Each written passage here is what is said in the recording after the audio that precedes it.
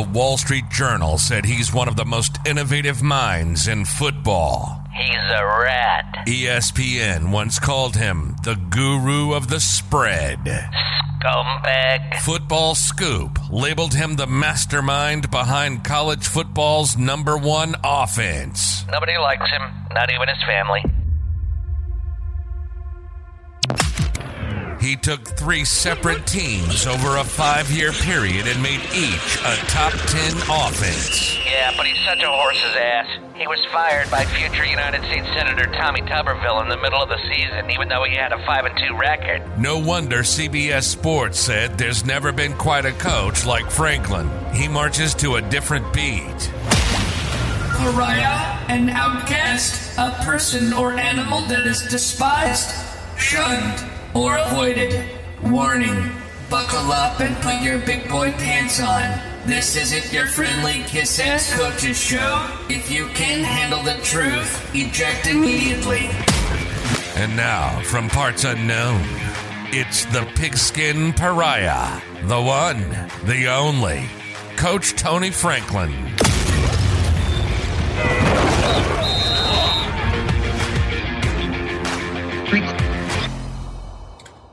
All right, guys, continuing on, we are on BadAss coordinator, play caller, and mastermind, session number 14. So one of the most important things to remember when you're studying your opponent is that they haven't played you yet. This is one of the most confusing things in football.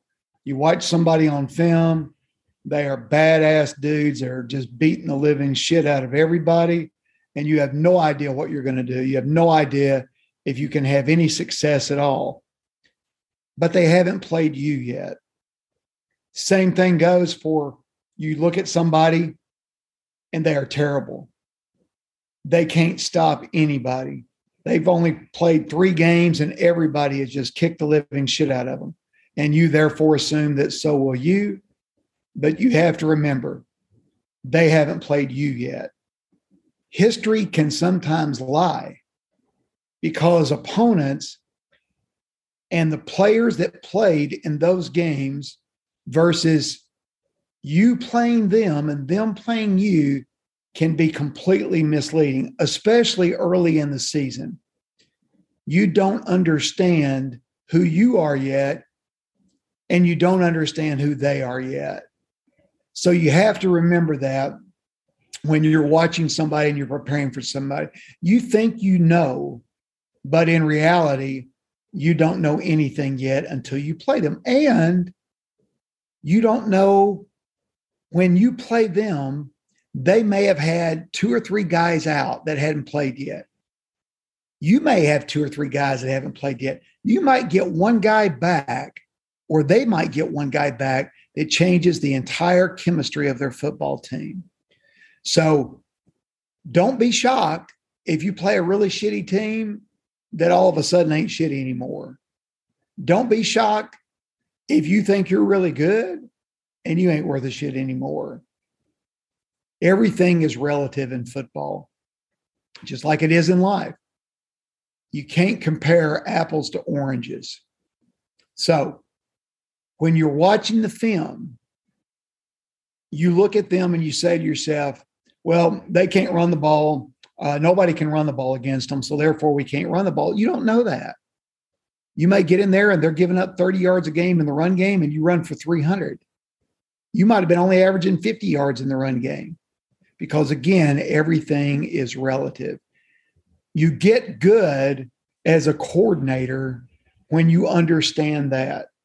When you realize that everything is relative, and so you don't discount everything.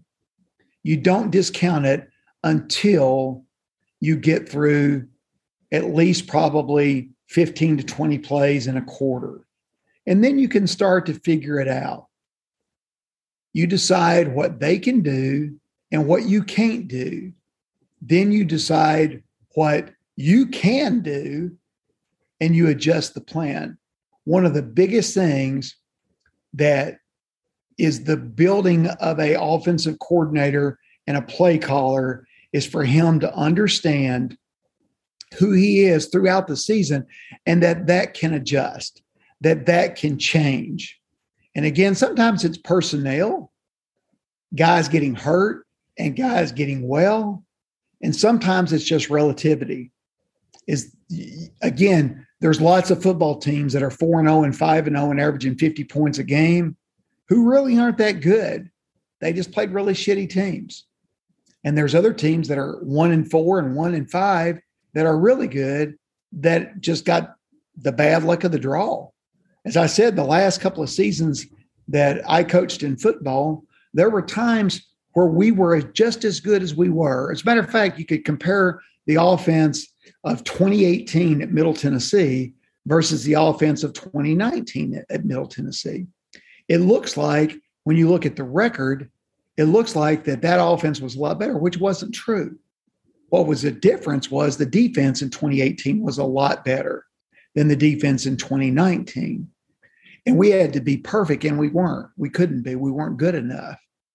But when you compare the scores of the opponents and the defenses of the opponents, the thing that changed dramatically in 2019 and then again in 2020 were the fact that we just played some really good defenses. And when you play some really good defenses, sometimes those things just are just something that you just can't adjust to. So you have to remember that stuff when you're trying to figure out who you are and how you're planning in football. Another thing that you can tell a non-seasoned offensive coordinator versus a seasoned coordinator is, do they have an answer to cover zero? If they have an answer to cover zero, then you know somebody has either worked their ass off or they've been embarrassed before. Because if you don't have an answer to an all-out blitz where they bring more than you can block, and you don't know how to attack that, you got problems. I mean, you're going to be embarrassed. And it's happened to most everybody that's ever called plays. When somebody goes cover zero, there's a few possibilities. One is you throw a screen game and you get a couple of blocks and you score, and then that slows them down. The other answer is that you motion a receiver, a slot receiver especially, you orbit motion him, he stays in and protects, and then all of a sudden the numbers balance out because the guy who's covering him is not going to blitz. If you orbit motion him, that guy's still going to stay in coverage on him, and he's not going to come. And if he did come, it would be really, really, really late as a blitzer. So you have to understand that, and you have to have an answer for cover zero. The other thing that you can do versus cover zero is move the pocket. When you roll out, you can eliminate somebody coming from the backside, and you can pick up everything from the front side, and it buys you the leverage in order to be able to get off a deep ball, a deep corner route, a deep inside fade, even a deep go route. It buys you the time to be able to do that. You can also get in big sets and slide protect if you know when it's coming, if you know when you're going to get it. But you have to have an answer for it. A lot of people say, well, just drop back and run the mesh. Well, that's fine if you're going to throw the deep route. The thing you have to understand about throwing the mesh is that if you're throwing the meshers, guess what's going to happen? You're going to get sacked because you don't have enough time for the meshes to take place. Quarterback's going to have to scramble, make somebody miss, buy some time. And obviously, if it works, then it's great. Hey, don't go anywhere. We're going to be right back after this short message. You're listening to the Coach Tony Franklin Podcast. In the last 21 years, the Tony Franklin system has been covered and mentioned in USA Today, Forbes, NPR, the Wall Street Journal, CBS, and ESPN. Why?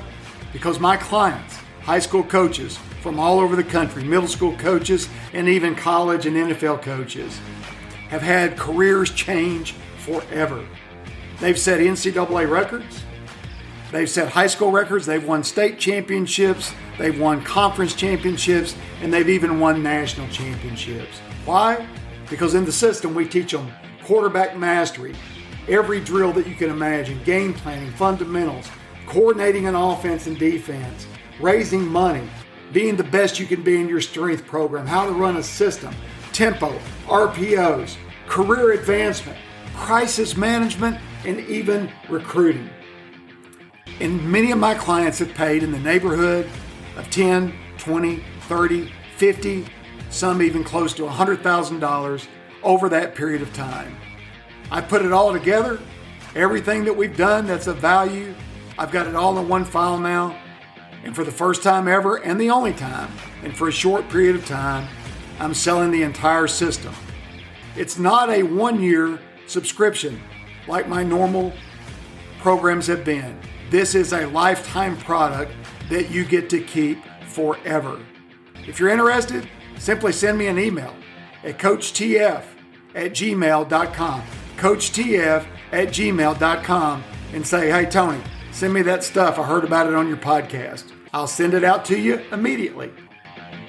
Any of your rollout rub stuff versus cover zero is a good answer because, again, if you get the ball off, which you should in a rollout, and you get the rub, then you're going to have a chance for a touchdown, for a big play touchdown. So always remember, you got to figure out when are they going to go cover zero? Is it when you cross a certain part of the field? Is it when you hit them for a big play? Is it on 3rd and 2 or less? You got to have an idea, and you got to be good at the guessing game. Or sometimes you can just go check. Don't go freeze, because if you go freeze, they may check out of it. But if you just go check with me, start, make it look like you're going to start your cadence, and you're just doing a check deal, and you see that they're in zero, then you can check to those good plays. But you got to be able to understand when that is. Another thing that a great coordinator does is that they have a really good practice rhythm for the entire year. The rhythm does not change. Throughout the season, your practice rhythm should be the same. Your Sunday should be the same. Your Tuesday should be the same. Your Wednesday, your Thursday, your Friday, all of that stuff should be basically the same. The only thing you might do is that you might shorten the minutes of your practices as the season goes. One of the best coaches that I've ever known was Rush Probst. And Rush Probst, as a high school football coach, there's a lot of coaches that could get into the playoffs and have good players. But what Rush told me a long time ago was that the longer the season went, the shorter the practices needed to be. The only thing that mattered in the playoffs were advancing to the next round. And if you advance to the next round, you need to have your players healthy. If you got them healthy, you got a much better chance of winning football games. And again, that's the only thing that matters in the playoff deal. So you don't need to have sudden dramatic changes in formations or play design unless you're bad. If you're bad, here's the one thing I can tell you from history. If you're really bad, you're just not very good on offense, then you got to get more creative in formations and motions and gimmicks and play design than if you're good. If you're good, if you've got good players, the simpler you are, the more repetitive you are, the faster you can play. That's the only thing that matters. Because when you're good, in other words, you've got good talent, you're going to be better than most people that you play, at least as good as most people you play. But if you're a little bit better than most people you play, then you don't want to be fancy. You don't want to have a lot of formations. All you want to do is play fast and get the ball in the hands of people that know what to do when they get it. When you do that, then you're going to be a damn good football coach. The worst thing that you can do when you're really talented and you're really good, the worst thing that you can do, the dumbest thing that you can do is to try to be fancy. Don't be fancy when you're good. When you're good, just play fast, get the ball in the hands of playmakers, and then all of a sudden you'll look smart no matter what. When the ball touches playmakers' hands, coaches look smart. You throw a bubble screen, a guy makes 2 guys miss and goes 75 yards. That's good coaching. You don't have to be creative. You don't have to bring up and draw up fancy shit. All you got to do is not screw it up. So your rhythm for practice should be basically the same throughout the season. And that's one of the most important things that you can do as time goes through. When making your final script, you add the pieces to the script throughout the week. You can do it a couple of different ways. You can do concepts throughout the week, or you can do formations throughout the week. If you're basically a 4-wide team, you can do 2x2 on one day, 3x1 on another day, and big sets and unbalanced on a third day. You can do special plays, and you can add those special plays whenever you find those special plays. It may be that you've got your gimmicks set up for the entire season, and you add them as you go through the season. Or it might be that you are on a Wednesday and you find something on film that you didn't know, and then you add that special play when you find it. Always remember, tricks are for kids. I'm a kid. I love tricks. So I want to have 1 or 2 tricks throughout the season each week. And usually for me, those are usually added either Wednesday or Thursday.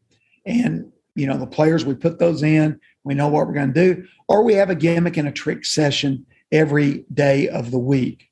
And you just have a couple of them that you're going to do. The opening numbers that you're going to have, your opening script, it's different. As I've talked about before, Dana Holgerson did a great presentation that you guys all have, is that when he was at West Virginia, he had a 6-play script versus Clemson in the bowl game. They scored 70 points, and all he did was repeat those six plays because they worked. You don't have to have a long script. I've said this over and over and over again. The worse you are, the longer your script needs to be. If you've got a really bad team, a really bad offense, you need a longer script, better play design, more and different formations and motions because you suck. You've got to do something special in order to be able to get a first down. So remember that as you're doing it. The other thing that you've got to be able to do is to be good at making your second half script. When you make your second half script, what have you done? You've basically gone into this thing. You realize that you're not very good. And what you do is that throughout the first half, you just take a yellow highlighter and you highlight the plays that get more than 5 yards. I go in at half. I look at the yellow plays. If I've got a whole bunch of yellow plays, that's damn good. I'm going to make my script from those. If I've only got 5 or 6 yellow line plays, then those 5 or 6 yellow line plays are going to be how I start out the second half. It's not that hard. Or, as Bill Walsh once said, you make the second half script before the game, and it's something that the other team has not seen yet. I think that's okay, but I like running plays that work the first half and running those plays the second half. And then finally, as the game goes on, it's all about adjusting. You adjust, and you adjust. The guy that's the best adjuster is the best play caller. You also repeat and repeat and repeat. For example, if you run zone right, bubble left, and you get 7 yards, run it again. If you get 7 yards again, run it again. If you get 7 yards again, run it again. We had a game against Houston in 2012 when I was at Louisiana Tech. That was the year we averaged 52 points a game. In that game, we had a drive. We ran the same play 7 or 8 plays in a row. Why? Because they couldn't stop it. So if they can't stop it, don't quit running it. Repeat, repeat, repeat, repeat. The other thing that's really good and really easy is to script the 6 principles throughout the game. Don't even think about writing down plays. Just write run, play action, throw, screen, pocket move, gimmick. And then just mix those 6 principles up and continue to mix those up over and over and over again. If you do that, I guarantee you'll keep people off balance like you couldn't imagine. I talked about this before. You can go run, run, run, play action. And obviously in the run game, you're mixing in the RPOs. Okay. You can go throw, throw, throw, screen. You can do pocket move, gimmick. Or you can do run, run, run, gimmick off the run game. So you can do all of that throughout the ball game and just continually looking at those 6 principles of calling plays, and then that's all you have to do. So that is session 14 on the BadAss offensive coordinator and game planning script. Thanks for listening to today's show. 1. Go to CoachTF.com/podcast and leave us your email so we can send you your free download for our Pigskin Pocket Card, which gives you 10 simple steps to follow daily to ensure an amazing life. 2. Do something good today for someone who can never repay you, and you'll have truly lived an amazing life. 3. Join us Monday through Friday for new episodes and download any of our episodes wherever you get your podcast, or simply download from our CoachTF.com/podcast. 4. Give us a 5-star review today so we can continue to put together entertaining and informative episodes. Always remember, do good, no repay.